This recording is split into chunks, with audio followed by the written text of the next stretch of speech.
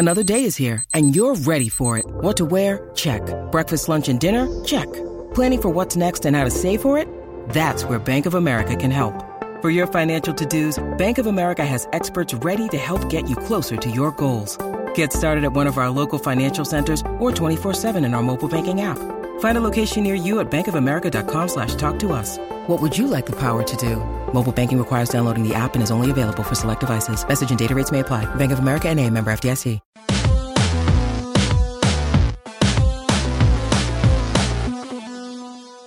Welcome to Real Jam Radio. I'm Daniel Rue, your host, and so happy to have you with us for this episode.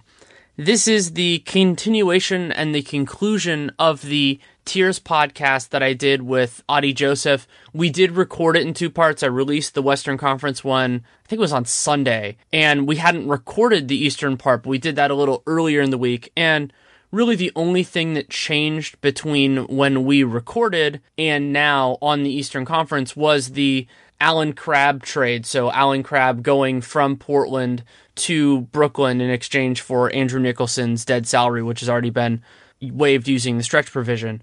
So you can listen to that part without that context, but I think as I was editing it, I thought it was actually interesting with where we talked about them and their strengths and weaknesses for Brooklyn. And yet again, we go top to bottom. So we start at the top and kind of how that works out and then work our way down. And at the end, we talk about some of what we're looking forward to this season and just kind of what's still left to come. And this episode is brought to you by Movement Watches. Movement Watches, they're beautiful timepieces. I have one of my own in the 40 series that I absolutely love. You can go to mvmtwatches.com/realgm and you get 15% off your order plus free returns plus free shipping. So you can definitely check it out there. Conversation with Adi Joseph of For the Win runs, I think it's about an hour 25. Good conversation going a lot of different directions, and hope you enjoy it. Thanks for coming on. Thank you for having me again. Twice in a week. Twice in a week. I'm thinking of it as one segmented part of a week, but we talked before we started recording about whether we wanted to go top to bottom or bottom to top, because arguably, unlike in the West, in the East, it's both elements of that, the top and the bottom, are actually pretty interesting. Yeah, the East is a bizarre conference right now. A wasteland, if you will.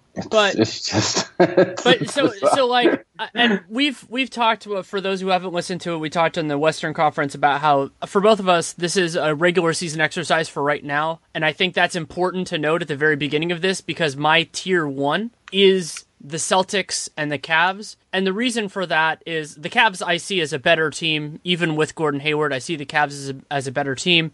But I don't think they care about the regular season because they have no reason to care about the regular season. Yeah, I'm actually even less optimistic about the Cavs. Not only with this whole Kyrie Irving trade drama, and maybe they'll make a move that kind of alleviates any concerns, and maybe, if they get the right package for Kyrie, if they do trade him, they end up a better team. But I like the Celtics roster more right now. The Cavs did not do anything really to get better this offseason. Jeff Green does not count. The big thing is, I think the Celtics are growing into themselves, figuring out their identity. Brad Stevens is learning how to be an NBA coach. And they have a whole lot more to their roster, a whole lot more elements, a whole lot of guys who they can, at least for parts of games, throw at LeBron. Gordon Hayward's one of those guys. Marcus Morris is one of those guys. Certainly Jay Crowder will take the main role, but Jaylen Brown being a year older, suddenly they've got a stable of guys who they can throw at LeBron for 5 to 10 minutes every game that they need to. And I really do. I think the Celtics are a better team than the Cavs today. As of July 24th, 2017, I do believe that the Boston Celtics are a better team. I think they're a better regular season team because they have, their depth is weird, but they have a lot of depth. And they have motivation to kind of push for it home court, even though it didn't win them the Eastern Conference. It still certainly helped throughout that process. They were able to get through. They were able to weather Isaiah Thomas's personal troubles, which, was a huge deal. I mean, I don't want to discount, his sister tragically dying right before the playoffs. And they scuttled a little bit early against the Bulls. But if they had been facing a better opponent, that might not have happened. Or they might not have been able to come back. They still might have gone down 2-0, but they wouldn't have been able to come back. And the other massive part of this, so Zach Lowe, we're recording this a little bit after his piece came out, and there are a couple others in this line that basically made it seem like the Cavs are running on the assumption that Kyrie Irving is going to be gone. And my biggest criticism of what Boston did this summer was that I thought they got better at defending LeBron James and worse at defending elite point guards. And that looked to be catastrophic against Cleveland, but there's a very real chance that we see a significantly different Cleveland team than we all expected. Yeah, that's part of what I'm thinking is that if there's even a 50% chance, and I'm not sure there is, that Kyrie's gone by the trade deadline, by the finals, then I think that the Cavs have a little less, the Celtics have a little less to worry about. I really do believe, though, that Marcus Smart's a better point guard defender than Avery Bradley. I think Marcus Smart's an amazing defender. He's so strong, he pushes players off, and Bradley's actually given up some size to Kyrie. And Bradley, I know that his on-off numbers are horribly, horribly skewed because he's constantly defensively on the court with Isaiah Thomas, so he doesn't end up looking like as good a defender as he is. But I really do believe that they made some moves to be better on defense and across the board. And I think that they also really helped themselves with handling Tristan Thompson, whether it's I don't know if Ante Zizic is going to give them anything right away, but I do know that Aaron Baines is extremely strong and tough, and now they're an enormous roster now across the board, every position except center kind of. They have so much size, especially with Smart at the point, that they're going to be a great rebounding team at every position. That's going to help them to avoid having Tristan Thompson running around Al Horford, as sometimes has happened over the last few years. The Marcus Smart part of it, I think you're right defensively. I mean, I think Avery Bradley is a better man-to-man defender, but I think that Smart is more versatile, which is important because depending on how they're going to structure this defense, Smart can be put into more situations on large guys. And also as a help defender, I think he's a little bit more active because Avery's so locked in that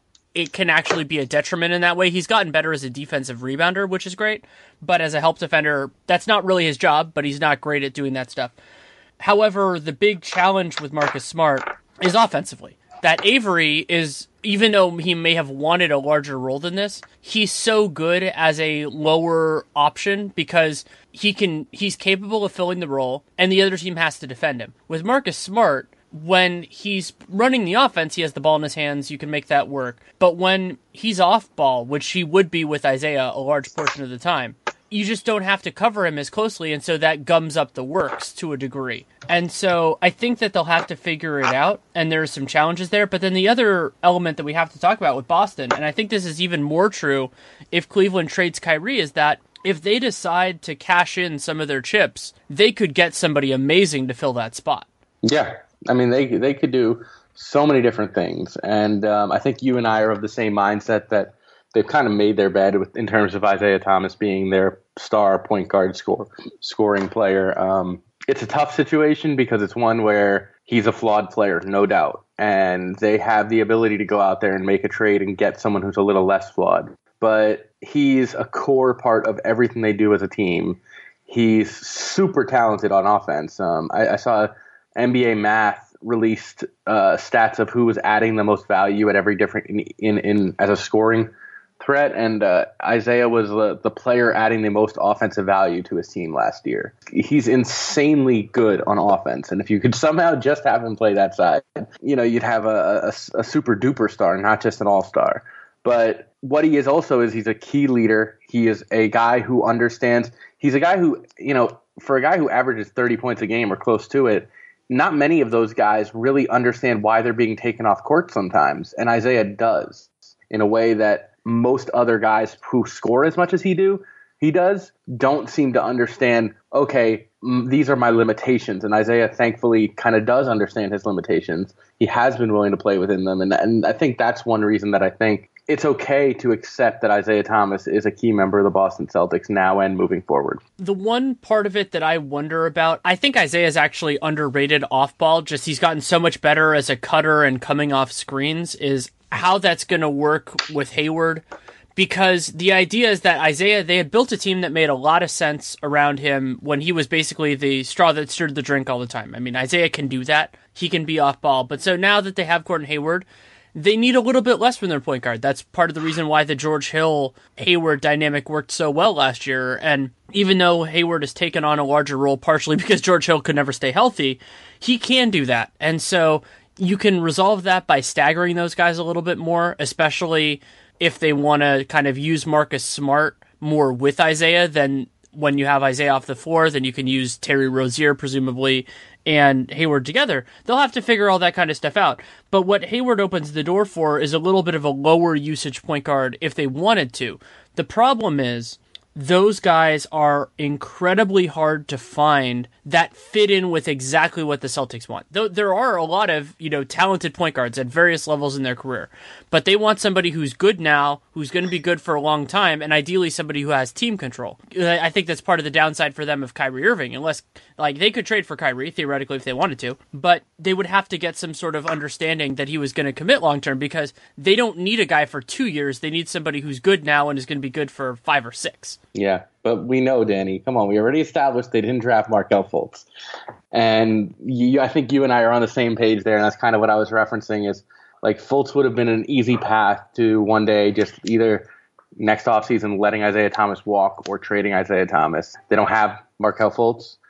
They're sticking with Isaiah, and Isaiah is really good. Isaiah is one of the few point guards who is exceptional in isolation, exceptional on pick and roll, and exceptional off ball. Not many players can do all three of those. And that's what makes him a good fit for them offensively and makes their offense a lot better when he's on the court. But he's a flawed player. He's probably the reason that a lot of people doubt that they can get past him. But I really think Marcus Smart can fill in gaps. Marcus Smart and Isaiah can play together a lot. I think we'll see a better Marcus Smart. And on top of that, we always talk with Golden State about how if Draymond and Iguodala just hit enough threes that you have to guard them, they don't have to be good three-point shooters. They just have to make you honest. Marcus Smart isn't that far removed. He's already taking 4 threes a game.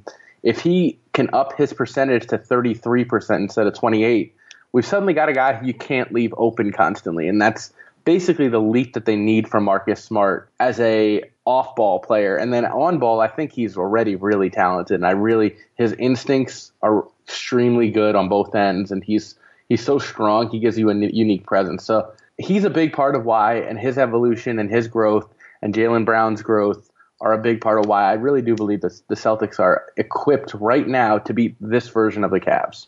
And then the Cavs will just add Dwayne Wade in February, and there goes that. They probably will, and that'll help them a lot. I mean, Cleveland at this point, they look like a very intriguing destination for those kind of guys, especially somebody like Wade who has such a connection with LeBron and doesn't have that with the Warriors or anybody else. And I don't think he would go to Boston. I think those would kind of be, if he gets bought out, those would be the two most likely outcomes, unless a West team really looks like they're standing out, and I don't really know who that would be. San Antonio doesn't make a ton of sense, and then Houston, I just don't know where he'd play. It'd be fun, but I don't know where he'd play. I mean, they have so many guards. Maybe if they traded Eric Gordon or something, but I don't think they should do that. So, yeah.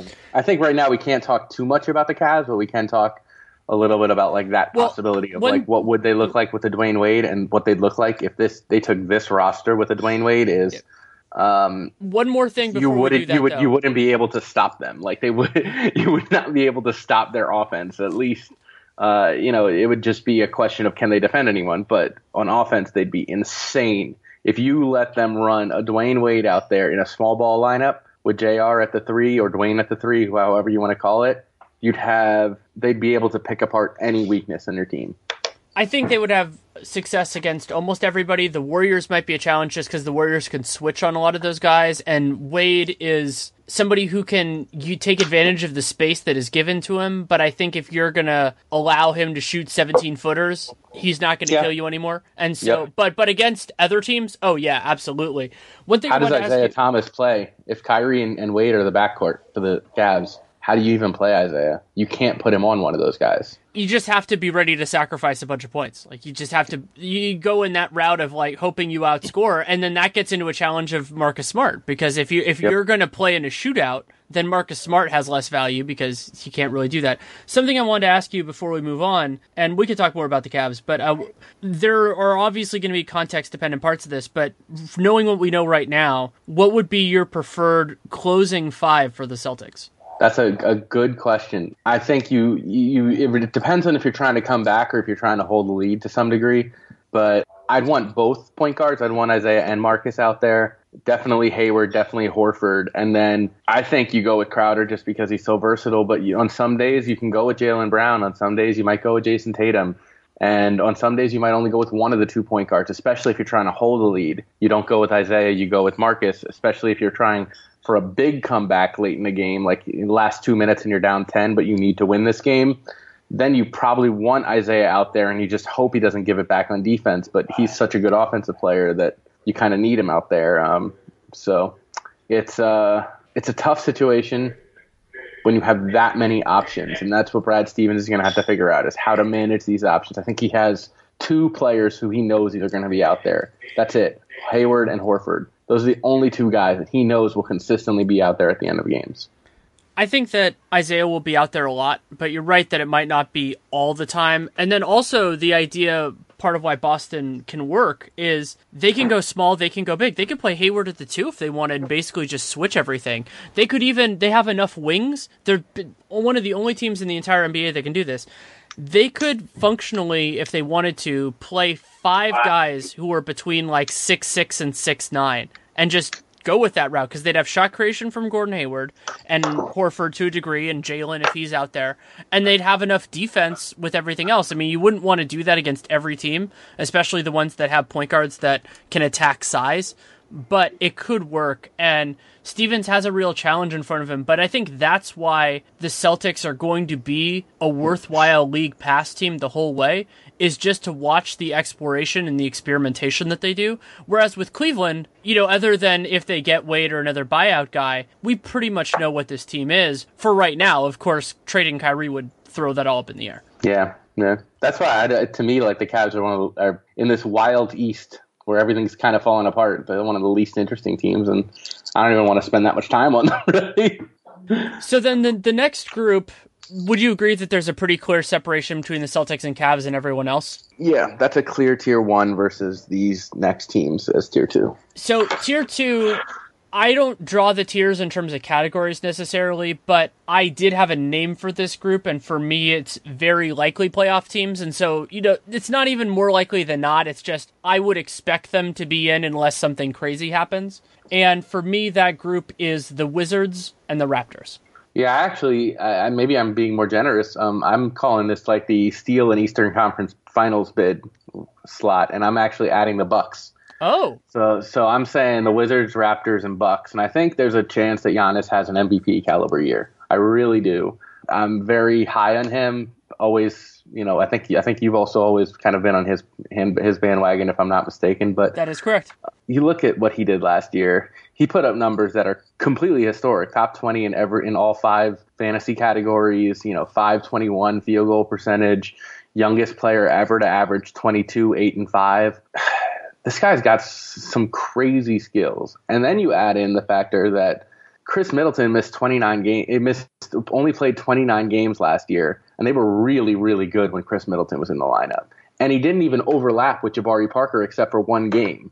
So I know there are some problems with the fit with Parker. I think Parker made big strides, shot the ball pretty well, even from 3.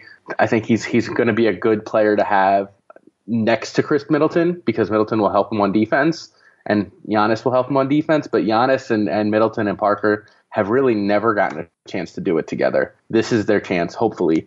They're still crazy young, but they're so good that they should be really good next year, and I'm excited to see it. Considering Jabari's still making his way back from injuries, and I'm betting they're going to be extremely cautious with him, that looks to me more like a playoff dynamic, or even post-deadline type of deal. But I haven't heard a definitive timeline on Jabari yet, so I can't speak to that with any authority. But you're right that we're going to see hopefully a more realized version of the Bucks, even without Jabari during the regular season, because they had Tony Snell for a year.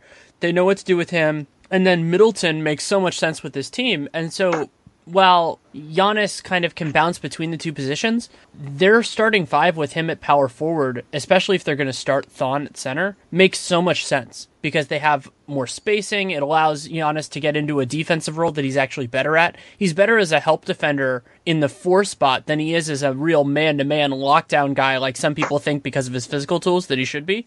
And Middleton is actually more that kind of guy to me. And so that can work out well, and then Tony Snell does Tony Snell things. So that starting five makes sense. And then why the Bucks, I have them lower, but why they're the top of my next tier is because they're deeper in a way that I think is really useful. So they have a ton of different guys at center. They're not all great, Thon, Greg Monroe, John Henson, Spencer Hawes for now, and that'll be good. Point guard, they have Delly as well. And then they have just a kind of a collection of other guys. Teletovic is one where they should be able to make this work. And so I think they're the best to handle the rigors of regular season of any of these other teams, even though they are very Giannis dependent. Yeah, I just think that Chris Middleton's been on my most underrated list for a while. There's a lot of similarities. He's been on that list for you since he was on the Pistons, right? I think I remember you. I think I remember one of our early conversations. When he was on Texas A&M, he was on that list for me. So there's a lot of similarities between Chris Middleton and Jimmy Butler. There are. And I think we actually saw them when they went head-to-head in that playoff series where Chris was the only good player on the Bucks for an entire playoff series. If you remember, that was 2015. Giannis was awful that series. And I think he wasn't healthy, if I remember right. I don't remember the exact circumstance. But Middleton was crazy good in that series. He's always had it. He's a 3-and-D guy, except that he can also run your offense. And so he and Giannis together is just an awesome combination. They always play well together. And then when Jabari, like you said, when he does come back, I'm hoping that we finally get to see a real important run where they have the three of them. And I know it's not going to be all season. I didn't realize it was, to be honest, I didn't realize that the outlook was February for him. I thought it was more January, December type thing. I had heard, last thing I heard was a calendar year. Yeah. So if that's the case, then that hurts my argument a little bit. But I still think, in fact, in the regular season, they might even be better off with, the Snell, Giannis, Middleton trio starting, because Tony Snell does nothing except hit his open shots and pass the ball when he's not open. And then Malcolm Brogdon's kind of the same way. And you're talking about the second most dynamic player in the Eastern Conference playing in a starting lineup with 40% three-point shooters. That's pretty good. Those three guys will all happily just take open shots and hit them. And then Middleton can create on his own.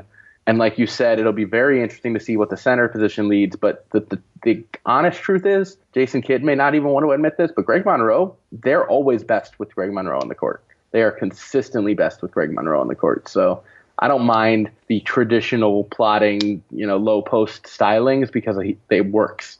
They play really well with him. So the Bucks are a team I like. And then, to shift to the other two teams that I think are definitely in this tier, less arguably, the Wizards and Raptors, they kind of just are staying their path. Yeah, I think you talked about how the Cavs are one of the least interesting teams to you in the East. To me, other than the fact that I enjoy watching John Wall so much, I think the Wizards are that team for me. They're just going to be what they were last year as long as they're healthy. The only things that I'm really going to watch is who takes another step, like can Bradley Beal have more depth to his game, Otto Porter, same thing.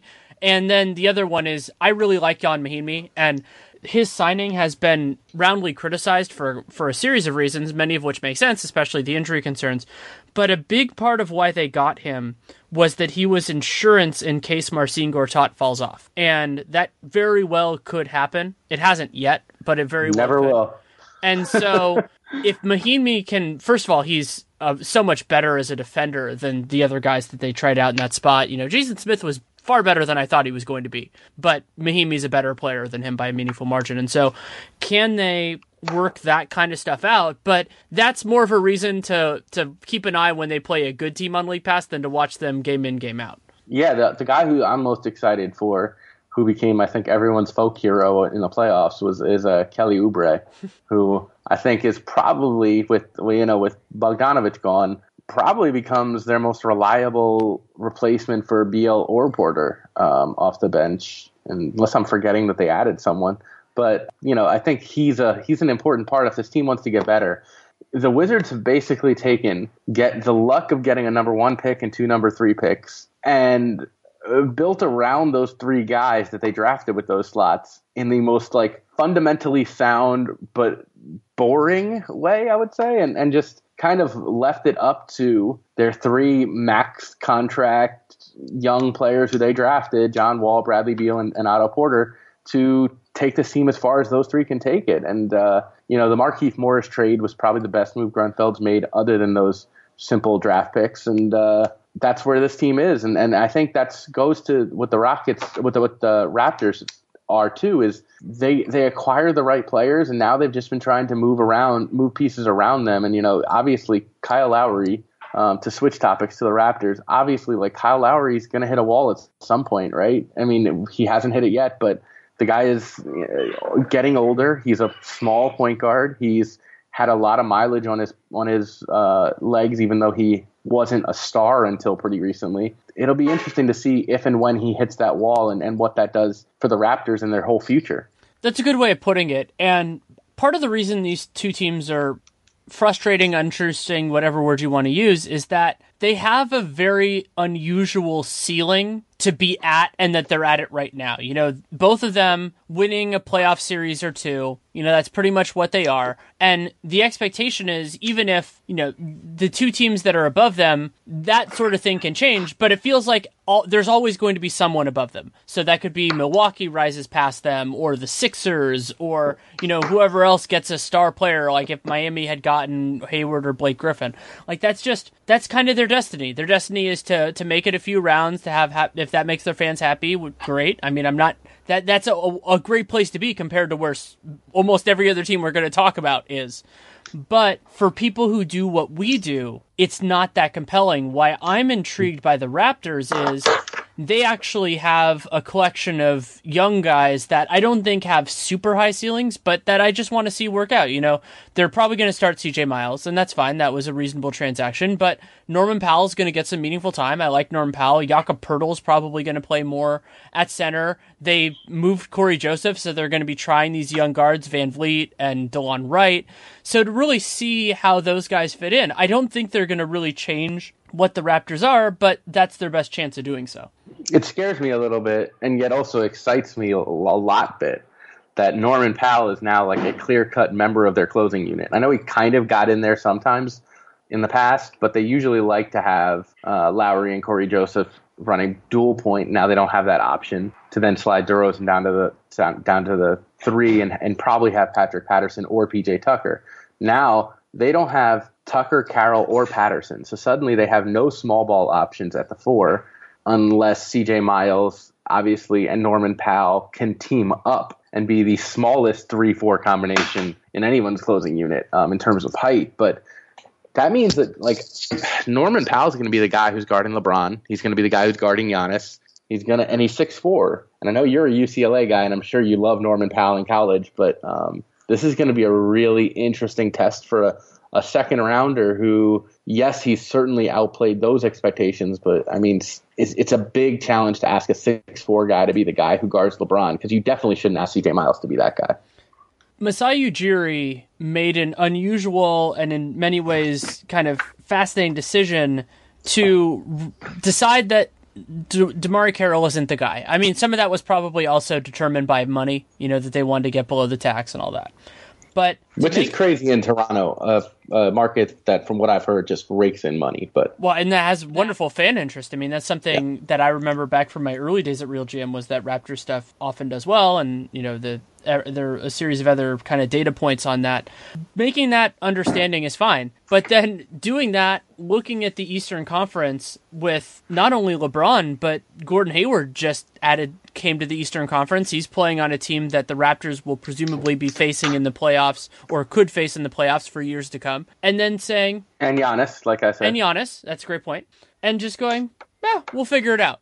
It's not what you'd expect. It makes sense because of the guys that they already had on roster, and because finding a defender, unless they were just going to keep PJ Tucker, which they could have done, unless they were going to do that. But it seems like that's another way that they lowered their ceiling, is that they don't have a way of solving that problem. I think it was a mistake to let all of them go. And maybe OG Anunoby turns out to be good sooner than I expect. Well, he's hurt right now, so that's that. It's going to take some time. He's got insane potential to be the exact type of player that they're now missing, and he could be the perfect player for what they're now missing.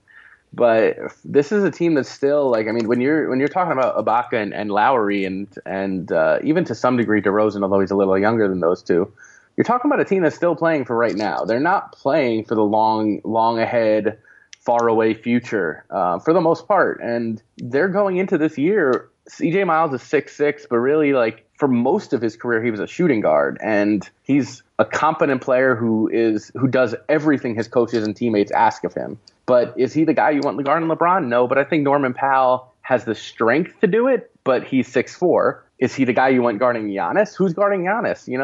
Who's guarding when the Celtics come in and they run those big lineups where they've got Marcus Smart at point guard and then a bunch of 6'6" to 6'8" to 6'7", and then Al Horford. It's how do you match up with that size with this roster? And they're in a weird spot where, in my opinion, it was a mistake letting all three of those guys, letting go of Carroll, Tucker, and Patterson really limited your options. And that's something that they addressed with the CJ Miles trade and with drafting OG. But like you said, OG's probably not going to contribute in year one. CJ's just not the lockdown defender that, say, PJ Tucker is, even though he's a better player. Patterson also took so much less than I expected. I wasn't surprised that he left Toronto, but leaving Toronto to go for the mid-level exception to a team that will be competitive this year, of course, but who knows beyond that, is not what I expected. And then the other frustration with them is that if they made the determination that they needed to save money, and it might have just been a timing thing or a supply-demand issue, but the more ambitious choice would have been to move Valanciunas. Because once you've committed to Lowry and DeRozan, Valanciunas provides a lot less value because you can't feed him the ball when you have those two guys on the floor. He's not a great defender. He's all right. So what they could have done is kind of leaned into what they're going to be a little bit more and traded Valanciunas if they could have. Maybe you're not going to clear as much space with him, but he's younger. I think there's probably less dead money on his salary than DeMarre Carroll, or at least the way they treat it, because they also included picks with DeMarre. And then from there, Jakob Poeltl probably he isn't perfect. We know that. But if all you're asking from that guy in the playoffs is 20 minutes a game, and then Ibaka is going to play some center, and then you probably have a third guy, whether that's Bebe Nogueira or somebody you sign off the scrap heap, whatever you're going to do, the margin between Valanciunas and Poeltl for those 20 minutes is a lot smaller than the margin between DeMarre Carroll and nothing. Yeah, I just don't know who wants him. I don't think that Valanciunas would have much trade value at all, or any trade value. And I think you'd probably have to give up an asset to get someone to take him because, as you've written extensively about, teams don't want centers, and they specifically don't want centers like Jonas Valanciunas. And, his contract being so long, I think that it's crazy to say this because he's a very talented big man, and he's 25, and yet this 25-year-old talented big man who just averaged, 12 and 9.5 a game in 25 minutes last year, I don't think teams really want him, and I think he's a good regular season player for them to have. He definitely adds something in the regular season, but then you get to the ends of playoff games, and he's borderline unplayable, and that's becomes kind of the issue.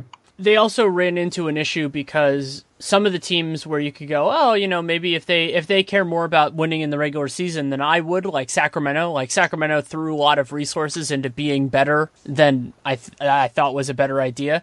They could have gotten Valanciunas instead of Zach Randolph. Like that. Yeah, but they have 75 centers. They do have 75 centers, but how many of those centers can actually play? And Zebo's pretty much a center at this point too. Ooh. So you better not talk any smack about Scal. I love Scal. Scal's my guy. I think Scal long term he's a center. He's not a perfect center for the kind of the Valanciunas type vibes, but I think those guys are becoming not extinct, but marginalized in the league. And so I think the league is eventually going to the place where Skal can be a 5. And I'm here for it. I've been there for it.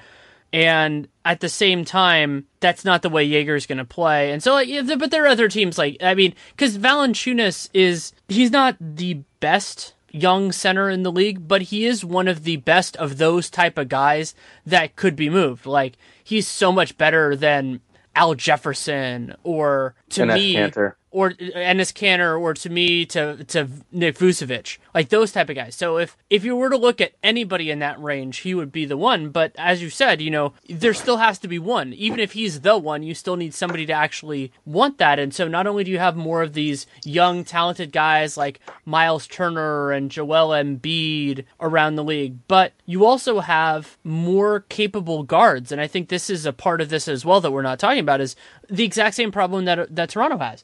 Valanciunas gets less valuable the more capable scorers you have, and to me, partially because of aging and partially just because there are more good guys coming into the league, there are more of those players, so then that decreases the marginal value of Valanciunas. Yeah. Speaking of teams built around centers, I think that's probably a good transition into Tier 3. Yes. Okay. So I'll let you do your rationale and any stuff for Tier 3 first, because I've led the last couple. My Tier 3 is small. It's 2 teams, just the Heat and the Hornets, and those are the other 2 teams. To me, that's the Heat 6, the Hornets 7. Those are the other 2 teams that I think should expect to make the playoffs. They have every reason to come into this season thinking, if we're not in the playoffs, something went wrong. And beyond that, I think those are 2 teams that largely kept their cores together, but sort of brushed up around the edges a little bit. I really like what the Hornets did in buying low on a couple guys, on a few guys who I don't like. They put me in a position where I have to compliment them for getting Dwight Howard, Michael Carter-Williams, and Malik Monk, because they got them all at really good values. And those are guys who could help you out on your bench if they let them.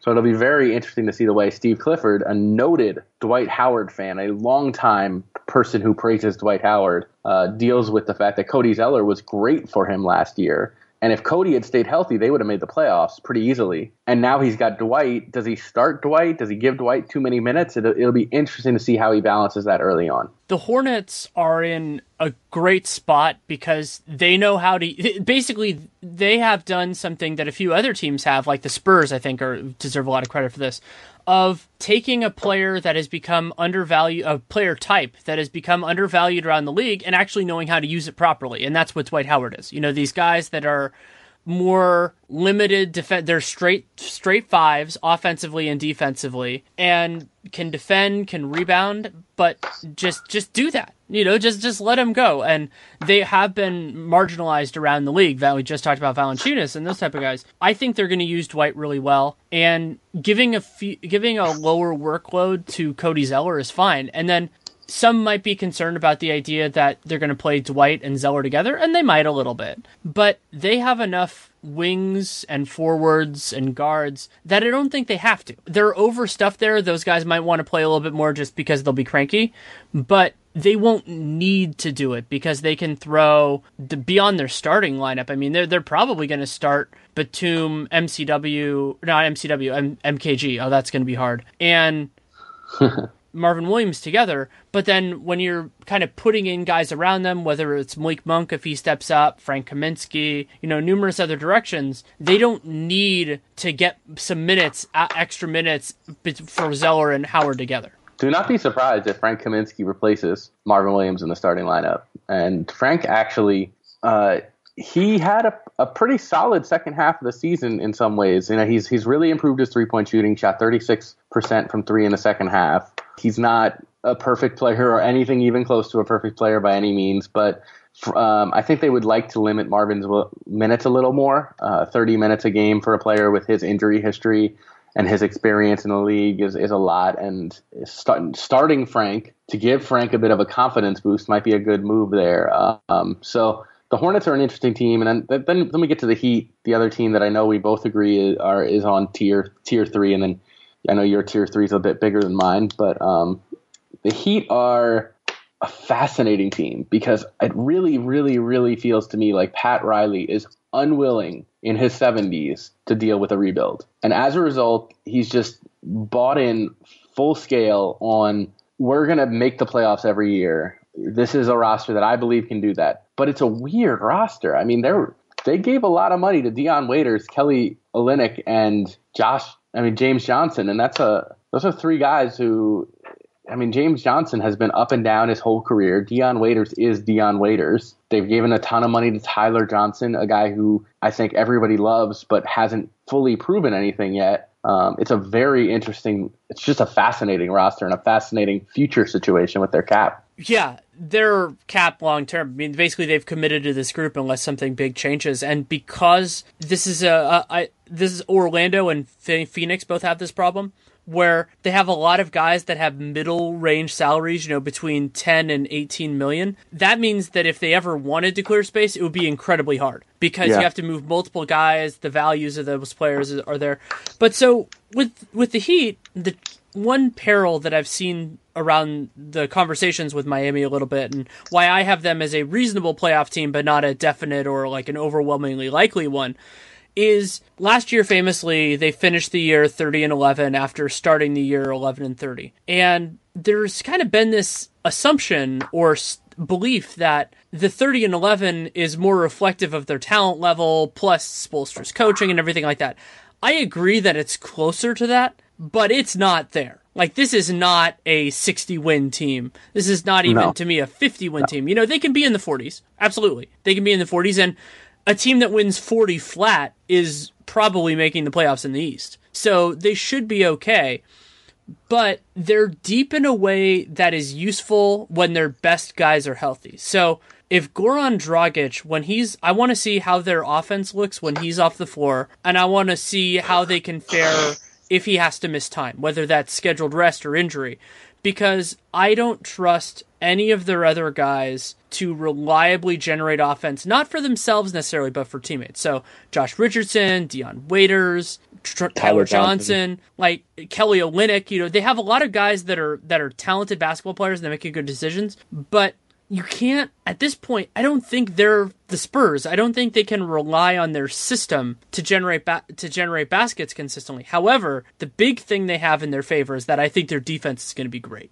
And if their defense is great, maybe they can get enough in transition that they don't have to worry about being as effective in the half court. And maybe that sinks them in the playoffs. I think it probably does, but that's not what we're talking about here. Yeah. Justice Winslow is a big X factor here. Oh, yeah. Because Justice was a terrible shooter, but a really good passer before he got hurt. Averaged 3.7 assists a game for those 18 games. Absolutely dreadful shooter, so it'll be interesting to see what he can do there, but players improve on that. It'll be very interesting to see what Justice offers them, whether he's given a starting job. I would assume he's going to be given the starting small forward job with no question, and then how he fits into this group, because he wasn't part of that second half team. So how does he fit in? How does he make what does Dion Waiters do when he's playing next to Justice Winslow? How does Kelly Olynyk fit in? How does Bam Adebayo, who I thought was a really underrated draft prospect, and then I see him go 14th, and I'm like, that sounds right. Except it's to the Heat. Can he ever play with Hassan Whiteside? I don't know. But I think he'll play. And whether I think they're going to use Olynyk more as a starting 4 than as a backup 5, which is probably his backup 5 is probably his better role. But the other balancing act that Spoelstra is going to have to do, you talked about how Winslow was on kind of the first half team, but not the second half team, is how you handle these expectations. Because you have guys like James Johnson and Dion Waiters who became larger players due to absences and injuries. And now if they're going to be full strength, those guys just signed big contracts. Are they going to be cool with coming off the bench? If they're not cool with coming off the bench, then you're pushing other guys out. Is Josh Richardson going to come off the bench? So sometimes it's not the disease of war, which Pat Riley coined, but it's a different kind of issue where when players benefited because of the absence of another guy, that magic dynamic is gone now. Yeah, Dion's a guy who you have to keep happy or he gives you nothing. So, like it or not, you almost have to let him be the Dion Waiters he was last season, even if he's not doing it nearly as efficiently as he did last season, because Otherwise, he becomes just a complete albatross on your team. You can't use this guy. He's awful when he gets into moods, when he feels like he's not getting enough attention paid, which is a fascinating situation for a guy you just gave that kind of contract to. But I do expect, James Johnson came off the bench even when he was playing the best basketball of his life, so he'll be fine. It's going to be a delicate task of how do you work this rotation in with some of your most highly paid players not being, Justice Winslow, for instance, is I think a core piece of what their future is. And then you have Tyler Johnson, who's getting paid way more, at least next year, if not this year. There's a lot of different pieces there it's going to be a great test of Eric Spoelstra's coaching ability, just like last season was. Their upside in terms of like when this team is flowing, when they're getting stops and their offense is going, they're going to beat a lot of good teams. Like I think that last year they did beat the Warriors, and I think they might have beaten Cleveland as well a couple times. I'm trying to remember, but they will do that, and then I think they're going to have some really, really bad losses. So the challenge is figuring out whether they have more of those good wins or more of those bad losses. I think it'll end up being on the win side. That's why I think they're there. So then the two other teams that I had in this tier, so I had, to clarify, I had the Bucks in this as well. So Bucks, Heat, Hornets, pretty much the same as yours, but then I add in the Sixers and the Pistons. And so the Sixers are there because, A, they're a lot deeper than they were last year, and I think that's going to be important. Not only are they getting Ben Simmons not back because he was never there. They're getting Ben Simmons on the regular season team, but Jared Bayless is going to help them out. Markelle Fultz is another dynamic, and JJ Redick I think is going to be important for them. Plus, if they can get more than 31 games of Joel Embiid, I think they'll be competitive there. So they're a lot like Miami in that idea that they're good will be very good and that their bad will be very bad. They're behind them because I think they will happen in a different proportion, but it's so much fun to think about what this team could be, and they actually have the talent to make it happen. Yeah, Joel Embiid being the games that Joel Embiid plays, they will be an unquestioned playoff team, in my opinion, assuming that the other guys stay healthy too. But Embiid's the one who has the long health history issue. If Embiid and Simmons are on the court together, I think that they're going to be a really good team. The question is, does that happen, and how much? Then for the Pistons, it's really just the idea that I think they're better than all the teams that are below them. I thought about kind of putting them in a separate tier, but then maybe you could say it was a slippery slope with the Sixers, because once I put them in, it's like, well, the Pistons are a largely similar argument, especially if you believe that Reggie Jackson is better than he played last year, which I do. I think that, the idea that he was more hurt or that he was playing hurt, I understand that because he was just so much worse than he had been the year before. But they, to me, they just look like that, edge playoff team. They wouldn't be a playoff team in the West. They'd be like the 11th or 12th best team in the West. But I just see the pathway for them scraping together, somewhere between 38 and 43 wins and making it happen. Yeah, I think that this team is a classic example of the problems of the coach-president situation that we've seen a couple other teams unravel this offseason. The Hawks came right out and officially made it happen, and the Clippers seemingly are in the process of stripping Doc Rivers of some power, and this roster it's just not what it should be. It's not a smartly built, well-managed situation. They didn't position themselves very well, which led to them basically coughing up Caldwell Pope and then having to trade Marcus Morris for Avery Bradley. Marcus Morris is on a great contract, by the way, too, so that can't be – you shouldn't look at that as, oh, Marcus Morris isn't that good. He's on an incredible contract. You would want him for your bench even if you don't want him starting. So you have a couple really nice pieces here. Andre Drummond, Tobias Harris. You have a young guy, Stanley Johnson, who I don't think they've given up on. But have they given up on Reggie Jackson? That much is not entirely clear. And a lot of this team's success is going to hinge on Reggie. But I did put them, like I said, I put them in a fourth tier just with the Sixers because to me, they're the two teams that in their hearts really believe they should be playoff teams, but I'm not as sure. And I think I do believe the Sixers should be if they're healthy. I think the Pistons are probably hoping the Sixers aren't healthy, in my head at least, that's how they get – that's the easiest path for them, is that the Sixers have some injury bumps or some inexperience bumps. The Pistons should be right there to take that last spot. But I'm really unimpressed with this roster. It just does not seem, for a team built around a couple really young players, 24-year-old Tobias Harris, 23-year-old Andre Drummond, their future just doesn't seem bright at all. Partially because they're so locked into this roster. Yeah. Especially in some ways now with Avery Bradley, because this just, you can see the writing on the wall that basically he's going to tell them, you have to max me out or awfully close to it if I want to stay, and then he'll either stay or he won't. But they don't have the ability to replace him. So they're functionally locked into this. Hopefully Stanley Johnson can take a big step up. I liked him in the draft. They didn't love him, but I liked him. Another guy is the parallels with Justice Winslow are interesting, just with two guys that have a lot to prove and are actually going to get the opportunity this year on teams that are, fringe Eastern Conference playoff teams. And so they can do that. I also like just while I don't think it made them that much better, I like what Avery Bradley can do for them, and I like Luke Kennard as well. I think he's somebody that Stan knows how to use, and so if they can just put Kennard in the right spot, depending on how they want to handle backup point guard, they're very... Langston Galloway. Langston Galloway. I'm a big fan of Langston Galloway. And Ish Smith. So they have depth. It's not necessarily the best depth, but I wonder about them, and I think making them do we both have them as the 9 spot, just in different tiers? Right. So basically they're if somebody else falls off, we get the spot.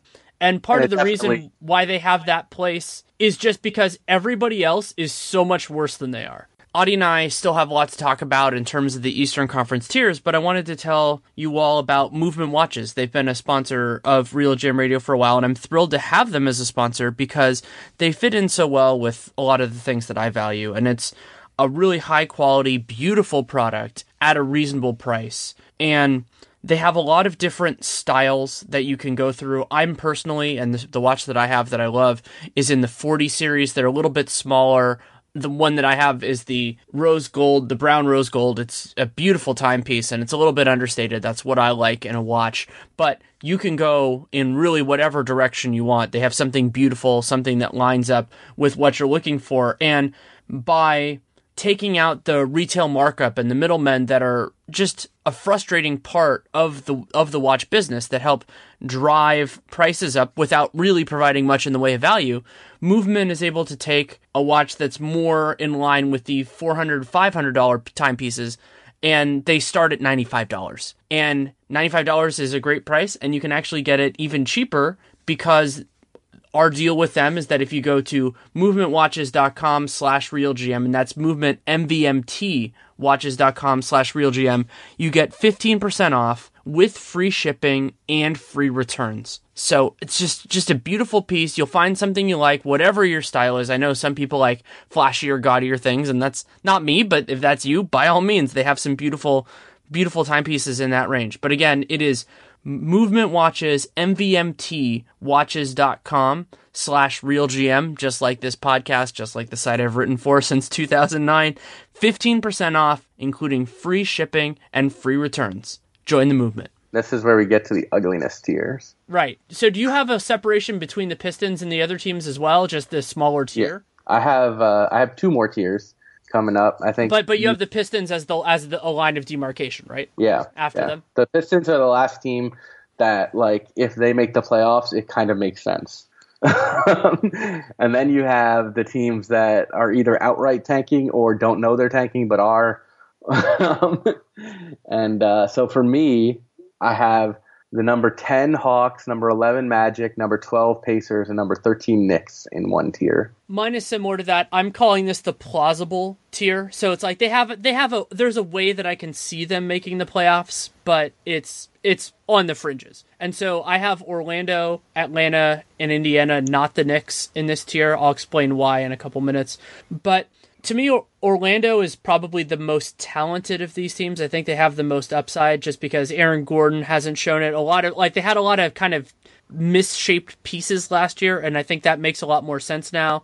And even though we talked about this in the Western Conference one, Jonathan Simmons might be a little bit overrated. He brings them something they didn't have. And I've thought for a while that the pathway for Orlando to being a competitive team is through defense. And now that's a lot easier to see. We don't know exactly who Frank Vogel is going to start, but they can run some lineups out there that are going to stop teams. And that's a good foundation for some of what they want to do. The most interesting player on their roster, excluding the love that we all have for Mario Hezonja, is without a doubt Elfrid Payton, who is entering a crucial season in terms of his next contract coming up, but had a really stunningly good second half. And I don't think anyone noticed it. I know I barely noticed. Who watched Magic games in the second half, really, right? So, but he shot 50% from the field. He topped 30% on threes, which is progress at least. And he averaged 13.5, 8.4 assists, and 7 rebounds a game in the second half. I mean, this guy, and he had a positive on-off rating, I believe, and he made some real progress in the second half. He still has some talent. I'm always saying point guards are slow to develop, and he's still a 6'4" point guard with crazy athleticism and quickness. So if they can get more out of Elfrid Payton, if this was real, if that second half was real, and they can get a full season of it, or even better, we suddenly have, yet another pretty solid young point guard in the league, leading a team that doesn't, in my opinion, I still worry a lot about whether they have anyone who can hit the jumpers he gives them, but there's something there, and there's something that wasn't there a year ago when I think we all kind of thought Elfrid Payton wasn't an NBA caliber starting point guard. He definitely looked a lot better, played that more complete game like you talked about. My concern is that they still didn't win that much. Yeah. So you're kind of sitting there going, well, what did that do for them? I mean, it made them a more competitive loser, which is better. Being a more competitive loser is certainly superior.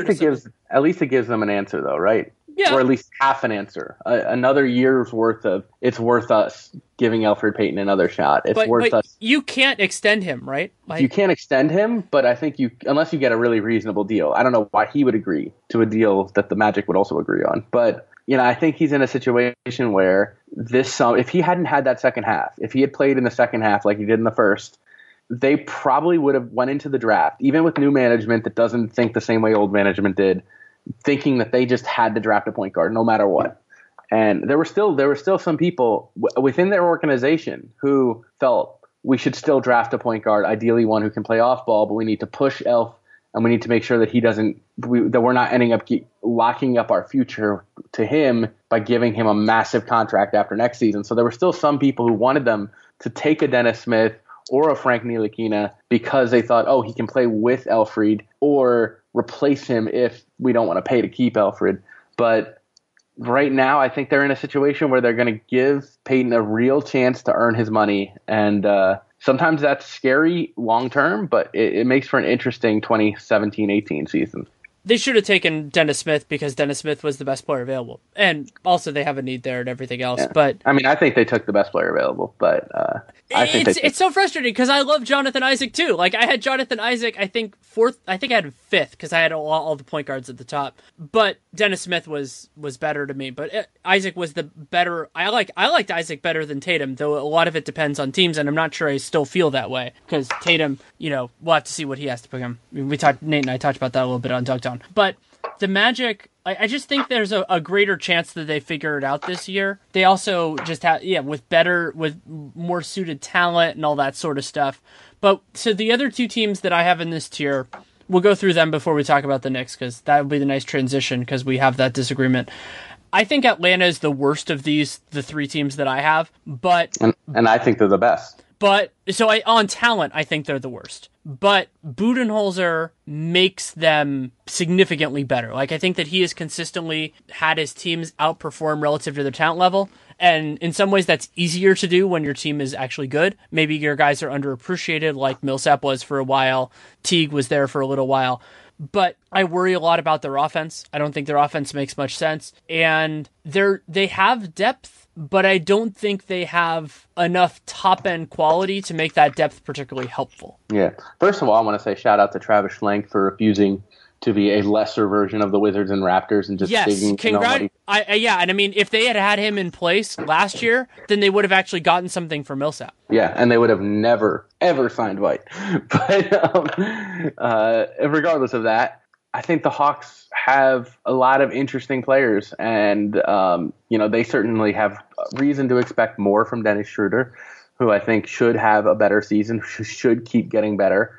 And they made a brilliant decision to sign Dwayne Dedmon, and now they have with Muscala and Dedmon, they have like, if those two guys, their strengths and weaknesses were brought together into one player, it'd be the best center in the league, or like one of them would be right on that par.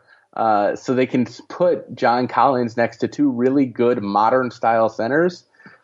Collins killed it in Summer League and has a crazy amount of talent, can play it in a lot of different ways, including stretching out to the 3-point line. I never like the idea of giving rookies big roles, but you'll live with it while you're tanking. It's going to be very interesting to see how much this team actually does tank, how much they let a player sit for an extra 2 weeks when he gets hurt, that sort of stuff. The stuff that actually happens when a team tanks, because they're never trying to lose games. They're just letting players sit out a little longer, making mid-season trades of their veterans. And that's going to be where it's interesting, because that might cost them, that might drop them all the way down to the bottom tier if they're hell-bent on becoming younger and getting rid of a Kent Bazemore who's going to try as hard as he possibly can at every moment. Or an Ersan Ilyasova who we saw last year, like, he's a smart player. The Sixers were always better with him on the court. Those are the kind of players that they still have on their roster that it'll be interesting to see who they end up with ending the season. But right now, Taurean Prince is still on project to be a really good, versatile defensive 3-4 hybrid type player, and Schroeder's a good point guard, and Collins is a really high potential, high ceiling power forward. I like a lot of pieces they have, and then I think Budenholzer brings it all together and makes them win more than they should. If their offense is better than the bottom five, they'll be a very good team, because I think their defense is going to be really good, but I just don't know how they're going to score. Yeah, that's going to be the issue. And Collins will probably, quite honestly, be asked to do some of that. He probably will be. So they might end up stumbling into some of the same stuff that the Magic did last year, where I think part of the reason the Magic's their defense was worse than expected was because they had to go in transition so much because their offense betrayed their defense. That might happen a little bit to the Hawks, but they also have done a good job cultivating talent on kind of the bottom end of the roster. They can work through some guys. Budenholzer can coach them up. And that kind of goes in with the Pacers, who I actually think are a better team on talent. Like, you look at their starting five and you go, okay, that kind of makes sense. It's also possible that they could trade some of those guys, especially if they end up falling in this area. Like, I know that they're trying to be better than this. Like, if they end up more like where the Pistons are, then they'll be happy and they'll go through it.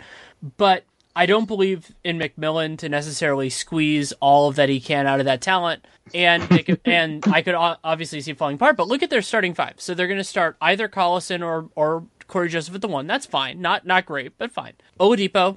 Then you assume that they're probably going to go. I think they're probably going to go with Bohan. That would be my guess. They could go with Glenn Robinson if they wanted to, but I don't expect that. Or Lance. They could also go with Lance. I think Lance is going to be a big second unit guy for them. Though now they need his ball handling less because they ended up getting 2 point guards. But then they have Thaddeus Young and Miles Turner at power forward and center. Like, that's a pretty good starting lineup for a team that's not a playoff team. Like, it's obviously not good compared to, like, if we're going to talk about the teams that we had at the bottom of the West playoff picture, like the Clippers, or I think you had the Nuggets down there. Like, their starting five is way better than the Pacers. But in the East, there aren't that many weaknesses in that. There aren't that many strengths, but there aren't that many weaknesses. And then their second unit's okay. The other point guard, Lance, some, just kind of still some holdover kind of creator type guys. And then Al Jefferson, TJ Leaf. Yeah, and then whatever of their kind of younger guys steps up. They have Ike Anigbogu as well. If he can step into a role. Seraphin, I believe, is still there. And so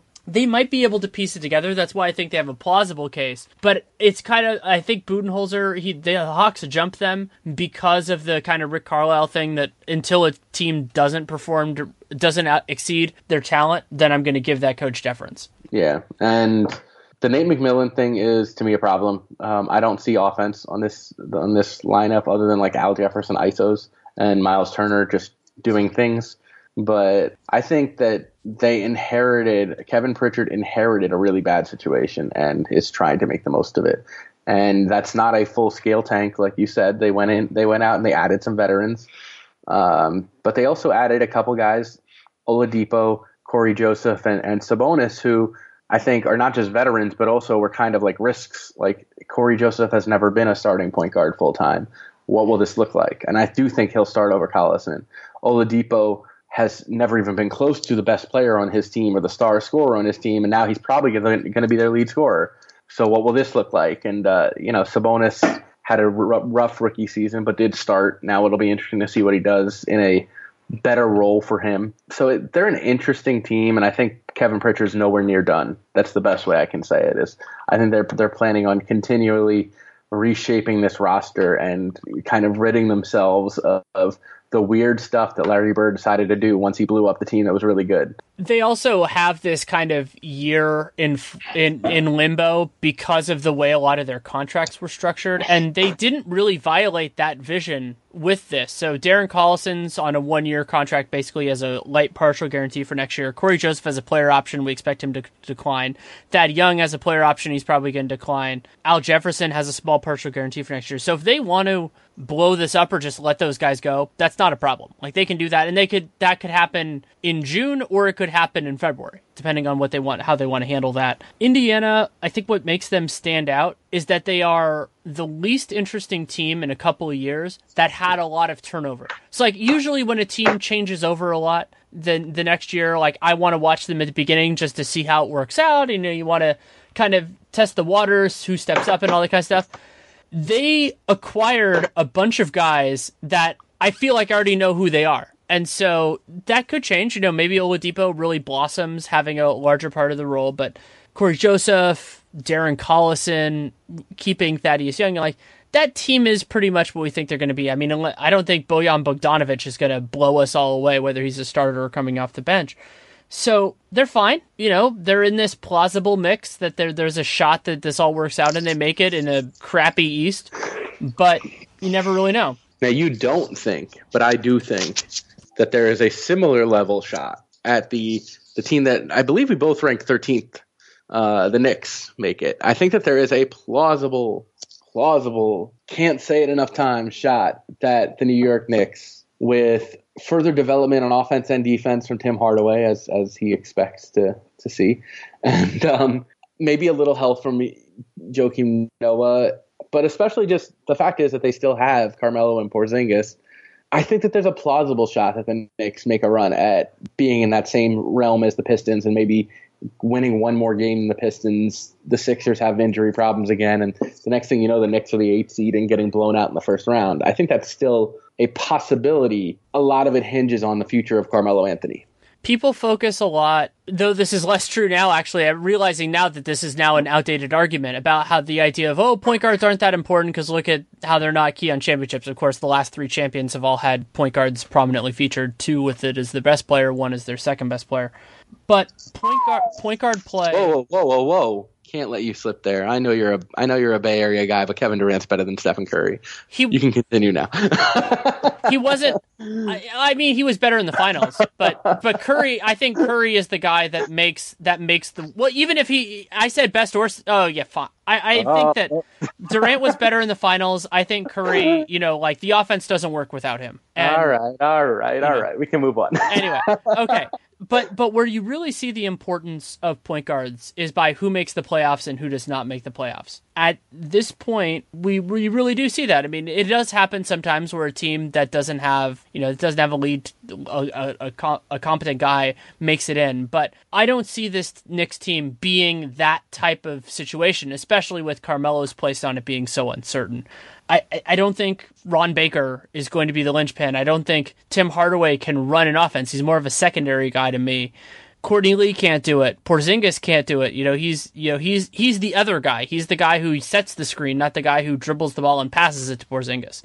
If he could do both those, they'd be a lot better of a team. But I don't see that path for them, and I also don't see a path for them to get that guy this year. It could end up being the best thing for them long term, even though this doesn't seem like a good point guard draft, just to bottom out a little bit harder because you have this fatal flaw. But I don't think a team at their level of talent can survive that. Yeah, Derek Rose isn't that guy. I think we can both agree on that. Oh, absolutely. We completely agree on that. Yeah. I mean, the worst point guard to make the playoffs last year by far was Malcolm Brogdon, but he wasn't running his offense, just like you said. Giannis was running the offense. They had a Giannis. The Knicks don't have a Giannis. The Knicks have two guys who are both all-star caliber players or potential, or like a guy who could be an all-star, even if they're not really. but they're scorers. Carmelo and Porzingis are both scorers. And Ntilikina not being healthy for Summer League, Ntilikina being one of the youngest players, if not the youngest player in that draft, you can't expect him to be the guy this year. So yeah, those are all issues. I do think that, a proper Carmelo trade might include a point guard or at least a guy who helps run the offense. I think that they're probably not going to have a Carmelo trade. They're probably going to end up just releasing him at some point in the future. But basically, the whole hope of the Knicks, everything rides on Kristaps Porzingis. Everything rides on Phil being gone and that making Porzingis happier. The triangle being gone and that making Porzingis more useful because they should absolutely run more pick and rolls for him. And that should all, it basically hinges on if Kristaps Porzingis can make a monumental leap, then suddenly it may not matter as much if they have a Derrick Rose at point guard or a random D-League type or, some other scrap heap guy. I used to always use CJ Watson as the replacement point guard, the guy you could bring in if you ever needed to, and someone would trade you CJ Watson, whatever team he's on would trade you CJ Watson and let him fill in for you as either your backup's point guard or an emergency starter. If they can get a CJ Watson caliber point guard and Porzingis makes a star leap, they might steal the spot in this East. That's not clear as to who it would be, but yeah, I think that the Knicks are the Knicks, and at least they don't have Phil Jackson anymore. That's the best. So what's kind of funny to me is that I think to a point we agree a little bit on that next thing. I just think that's a less likely case than those other three teams. And what it really comes down to for me is that the bottom two teams are so awful, and we're about to get to them. But that's the reason that I almost mercifully could have argued that the Knicks should just be on their own tier, as in not the Nets and Bulls. That's what the best thing I can say about the Knicks is that they're not the Nets and the Bulls. See, I think the Nets are going to be meaningfully better than the Bulls because the Nets have a backcourt that actually kind of makes sense. I think they can generate offense, and they have all these other guys that aren't necessarily complete players, but I think are going to try hard and are going to execute because I believe in Ken Atkinson, and I think that they have enough leverage over these guys because they're making so little money that if they don't try, they can just cut them. Yeah. So I think the Nets are going to be meaningfully better than the Bulls. I actually think there's a significant chance that the Nets are better than the Knicks. Not because they're better on a talent level, but just because they'll do what they need to. They'll kind of be the crappier version of the Hawks, where they'll execute, they'll win some games through scrapping, and they did that at the end of the year a couple times. And then the Bulls, they're just awful. I mean, Robin Lopez is a nice player for what he is. And the rest of their team, we don't know what's going on with Mirotic, but I'm assuming he'll be back in some form. Whether that's a reasonable assumption or not, that's where I am right now. The entirety of the rest of their roster just is bad and doesn't make sense. Yeah. To start with the Nets, my big flaw with the Nets, without a doubt, it's pretty hard to miss it when you look at their roster, is they've got three guys taller than 6'8". Timofey Mozgov, Jarrett Allen, who's a rookie and really raw, in my opinion at least, and Andrew Nicholson, who's kind of grown cold on over the last few years. He just hasn't produced. So Mozgov, who's got injury problems and has been awful, is without a doubt their best player over 6'8". That's a really bizarrely built roster that then on top of that, you have just a crazy logjam at shooting guard. 3/4 of their roster looks best if you call them a shooting guard. And I like some of these guys, and I think some of Caris LeVert can probably play small forward, but then Rondé Hollis Jefferson's playing full-time power forward, which he's a little small for, might not be ready for physically. Archie Goodwin was a good value pickup for nothing to see if he still has any, if he ever had anything. Sean Kilpatrick was a terrific player for them last year out of nowhere. But man, it's a very bizarrely built roster that clearly, and this is the main reason I have them in this tier, clearly is not trying to win. Even though they don't own their pick, they are just focused on developing and developing and developing and dealing with the fact that they don't have these picks and not looking at it as we need to lose as many games as possible, but also not thinking of, well, since we don't have our picks, we need to try to make the playoffs at any cost. And I like that Marks has done that with this roster, but I also think it's led them to a really bad, weirdly fit roster that just doesn't make sense. I don't really have much opposition to that. Having Lynn and Russell together, though, I think their offense can be better than anticipated. Then defensively, they'll be, like, this is a team to me that has a shot of being like 20th in offense and 20th in defense. Yeah. And if that's the case, then they're not going to be like the worst team in the league. Trevor Booker is a guy who will just win you a game or two, just because of how tough he is and the fact that he can hit his open threes, stretch a defense, and he'll probably even play some center for them. And so he's a guy who I'd look to trade. Probably look to trade Jeremy Lin right now too. Not because although Jeremy Lin is a great fan draw, which can't be overlooked, but there's teams looking for a Jeremy Lin or a Trevor Booker, and they'll probably look to move those, which is another reason I think long term, by the end of the year, this roster could be really, really bad. You're right that they could be worse towards the end of the year. It seems unlikely that they'll get better, because if they added guys that actually improve them, that would probably be because they want to get bought out, like how they use their money. And something quick I wanted to mention just from a roster construction standpoint. We've seen this with a couple of teams recently that they have cap space left, but they also have 15 guys on their roster. And that really leaves you two options in terms of if you want to use that space to get assets or whatever. One is you can acquire that player during the offseason, because then you can acquire them and cut them. So that can be dead money. For example, like Spencer Hawes. Like Spencer Hawes, for either of these teams, if Milwaukee was willing to attach an asset, that would be perfect. You take him into the space, you cut him, no muss, no fuss, you don't take a roster spot. The only other way to do it, really, is to either include some of your own players in the trade, and they could do that, or cutting somebody. And so in the Nets case, that's not that big a deal. If you get the right offer, you can cut Joe Harris, Quincy Acee, Archie Goodwin, whoever one of those guys. But the example for this, and I should have mentioned this when we talked about them, was Sacramento.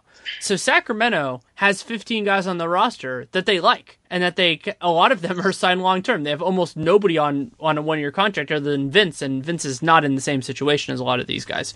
So I guess Sacramento doesn't even have that much cap space left burning. So I've been surprised by how frequently we've seen that. I think Chicago still has a little bit of wiggle room. Chicago's also unbelievably awful.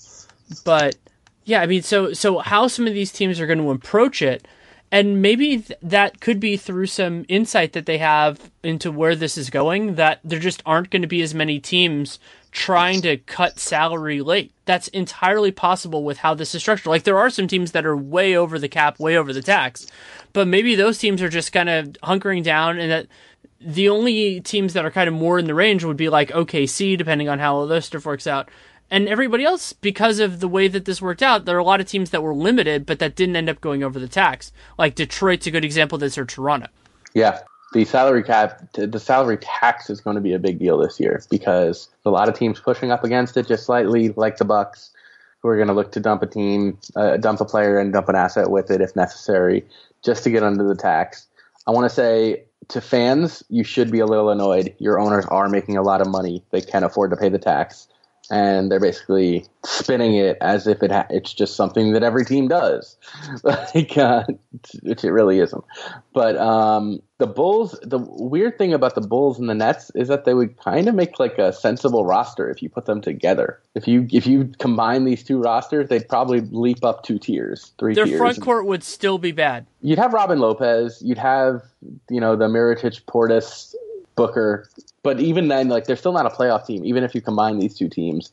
But at least, like, their rosters would make sense. But yeah, the one thing I wanted to say about the Chicago Bulls is Gar Forman and their front office, Gar Pax, has done so many things, made so many moves to try to get a point guard to replace Derrick Rose since they traded Derrick Rose, including in the Derrick Rose trade.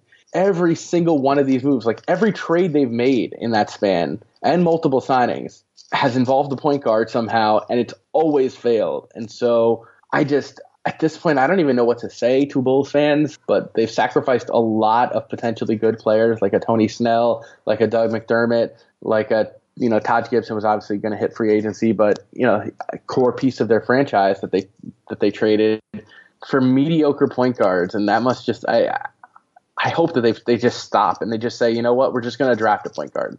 Let's just do that. And you know what was their best opportunity to do that of all of these? When they had Dennis Smith and Frank Ntilikina on the board, and took Markkanen. and Donovan Mitchell, and it's amazing. They're like obsessed with bad point guards and intriguing but not there yet stretch power forwards. and I'm okay with Markkanen. Like, he's not a terrible player, but Dennis Smith was way better than him. And I think another part of their struggles is that they aren't as fluid in terms of analysis. So Chris Dunn, we know they really liked him in the pre-draft stuff because they almost traded Jimmy Butler for him then. You know, it was Jimmy Butler for that pick. Yeah. I think Levine was even involved in it then. I think it was a pretty similar trade to what ended up happening. But then we saw Jimmy Butler became amazing, went from all-star caliber to probably top 10 player, and Chris Dunn had an awful rookie year despite being one of the oldest rookies. Right, and so they didn't incorporate any of that new information. Cameron Payne, I liked him as a lottery pick. I thought that, the idea being that at least at the worst case, he'd be a backup point guard. I thought he could get a little bit of separation, create shots for himself, create shots for other people. And then he was, hit or miss in his rookie year. And then due to injuries and just other stuff, he was really disappointing last year. And then they treated him like a really valuable piece. You can't do that unless you're just assuming that every single other player is in a bad situation and you're just seeing them for what they really are. But then what's happened is, at least so far, none of these guys have ever worked out for them. Like maybe they thought MCW is going to work for us. He didn't. Yeah, and Tony Snell absolutely worked for the Bucks. Totally did. And Jerry Grant hasn't worked for them. Cameron Payne hasn't worked for them. We'll see with Chris Dunn. I mean, he was only in Summer League for one game. That game wasn't super impressive, but it's one game. I'm not going to read too much into that. So I think they're just going to be terrible. And it's unfortunate that the people who basically built this flawed team are now in charge of... Isaiah Cannon was another one who... They didn't really give up anything for him. All he was a roster spot. But I'm just saying they just kept adding and they kept adding these very mediocre point guards and then somehow making them even worse. But because other one, Cannon looked like a passable NBA player at times for the Sixers. And the funny sad part about this is normally we would be killing the Orlando Magic for basically their perpetual signing backup point guards to bad multi-year contracts. But when I found out that Shelvin Mack's contract is only partially guaranteed for the second year, also his contract's not that bad. And because the Bulls are actually giving up assets, spending $7 million in cap space isn't great. The DJ Augustine contract is horrible, but using a talented young guy like Tony Snell, Doug McDermott, those guys are on rookie scale contracts and then have restricted rights after it in a time when restricted rights are incredibly valuable because those guys are, look at the market right now. Almost every single good player left is a restricted free agent because those guys are still getting murdered out there. So they gave all that up for guys that weren't good. And it's sad. I want every team to be talented. I want every team to be exciting, and they're just not. Yeah. I also feel bad for Fred Hoiberg. Yeah, because this goes back to the conversation that I've brought this up a lot lately just because it's been so obvious. And why are the Cavs not the clear-cut number one's ownership? Why are the Bulls the clear-cut last ownership? Why are Garpax still in charge of the Bulls? Ownership. It's so important to have good owners, and Jerry Reinsdorf is a person who doesn't like they may not waive Dwayne Wade because Reinsdorf doesn't want to give him money to go away. That's the type of franchise that Reinsdorf has run, even in the MJ years, but especially since the MJ years, and that's part of why he trusts Garpax. It's a limiting factor for them. They may not be getting a fair scrape because they're not allowed to go over the salary cap to keep players. They're not allowed to do things that other franchises are. But, the Bulls have made a lot of mistakes, and it's amazing that it doesn't even seem like they're looking seriously at changes. Somehow, we talked for a longer period of time about the East than the West. Is there anything else that you feel like we need to discuss? We can extend it to either conference, like that you feel like we haven't talked about enough in this. No, I think that's the main thing. I think this is going to be a bizarre year for the NBA. There's a lot of disharmony. There are a lot of teams that feel like they're one piece away from actually maybe competing with the Warriors, even though they're not. And I think we're going to see a crazy number of trades. It could be. I mean, I'm wondering how long, especially teams in the East, like how long these teams are going to think they're competitive, because that could end up, especially with the earlier trade deadline this year, that could really end up messing with this. Because if, let's say the Pacers, the Hawks, the Magic, that group, if you want to add the Knicks in, by all means, if those teams head into mid-January, late January, and they still think maybe they're 3 games out of the playoffs, they're not gonna sell. Like they're not gonna sell that much. But teams in the West might, and it's absolutely wild.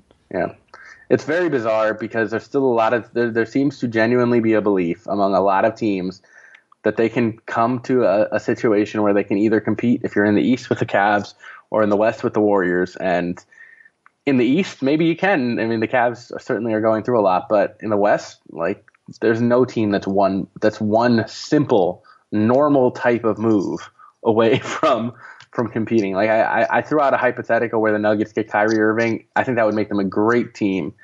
I don't think that the Nuggets getting Kyrie Irving and not giving up any of their key current players I don't think just adding Kyrie Irving to the current Nuggets would put them anywhere near where the Warriors are. And that's just the reality. And that's the funny part about this season is it's all kind of feels like, okay, all these teams made some great moves. We've got a lot of really, really good teams, especially in the West.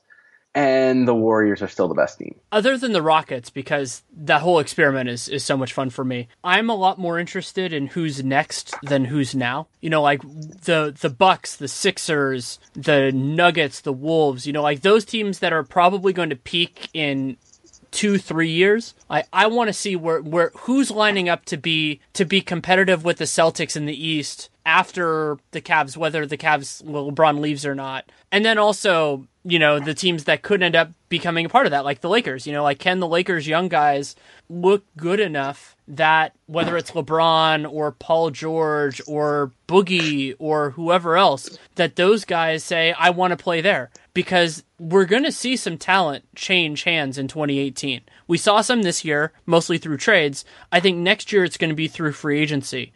And how this sets the table for that will be a lot of fun, especially with so many new faces in new places. Like, I think that's going to, all those things running together, and also having all these guys that are on new teams and going to be free agents next year. Like, that's super weird. Like, DeMarcus Cousins is basically in that boat. You know, he finished last year on that team.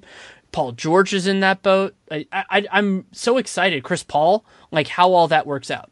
Yep. NBA is changing just at a ridiculous rate, and stars are setting the table, and I mean, this is going to be a weird year for the league. It is. Well, thank you so much for coming on. Yep, thank you for having me. Thanks again to Adi Joseph for taking the time to come on. You can read him at For the Win, where he is the deputy editor, and also USA Today Sports. You can also follow him on Twitter at Adi Joseph. That's ADIJOSEPH.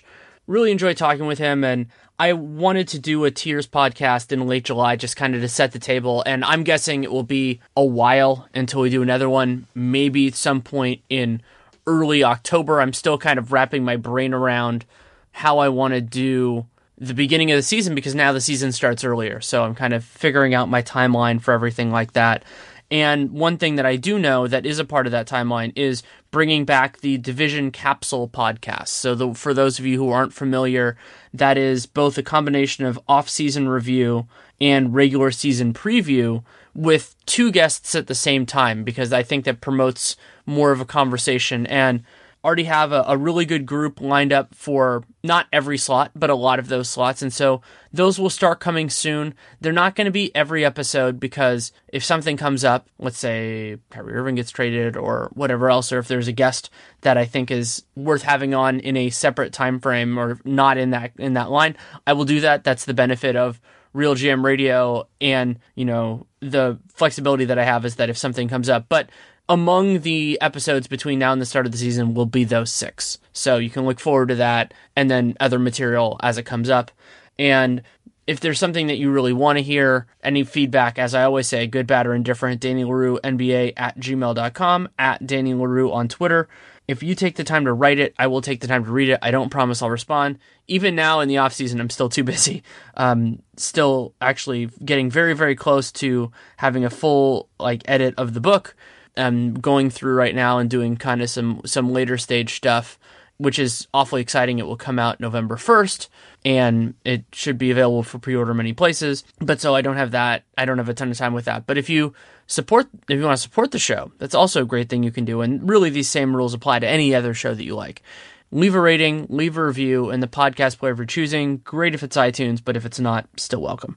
Also, subscribe, download every episode. Big help. Just the way the business still works is that downloads matter. And so subscribing is a great way to do that. And so if there's a podcast you like, support it that way, because that's something we can send to advertisers. And that's the other huge way that you can support this show and any others that are lucky enough to have advertisers. I'm fortunate that it's also Movement Watches is a company that I not only use their products, I heartily enjoy their products and support it enthusiastically. So mbmtwatches.com/realgm. You get 15% off. Look at their wide variety of options. I mean, they're really high quality pieces, and also free shipping, free return. So if you don't like it for whatever reason, you can do it that way.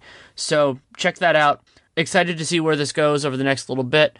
Some of the episodes that are coming out, because I am actually going to take a vacation, but I will have episodes coming out during that time. But I'll just record them ahead of time and then release them. So that's the way that's going to go.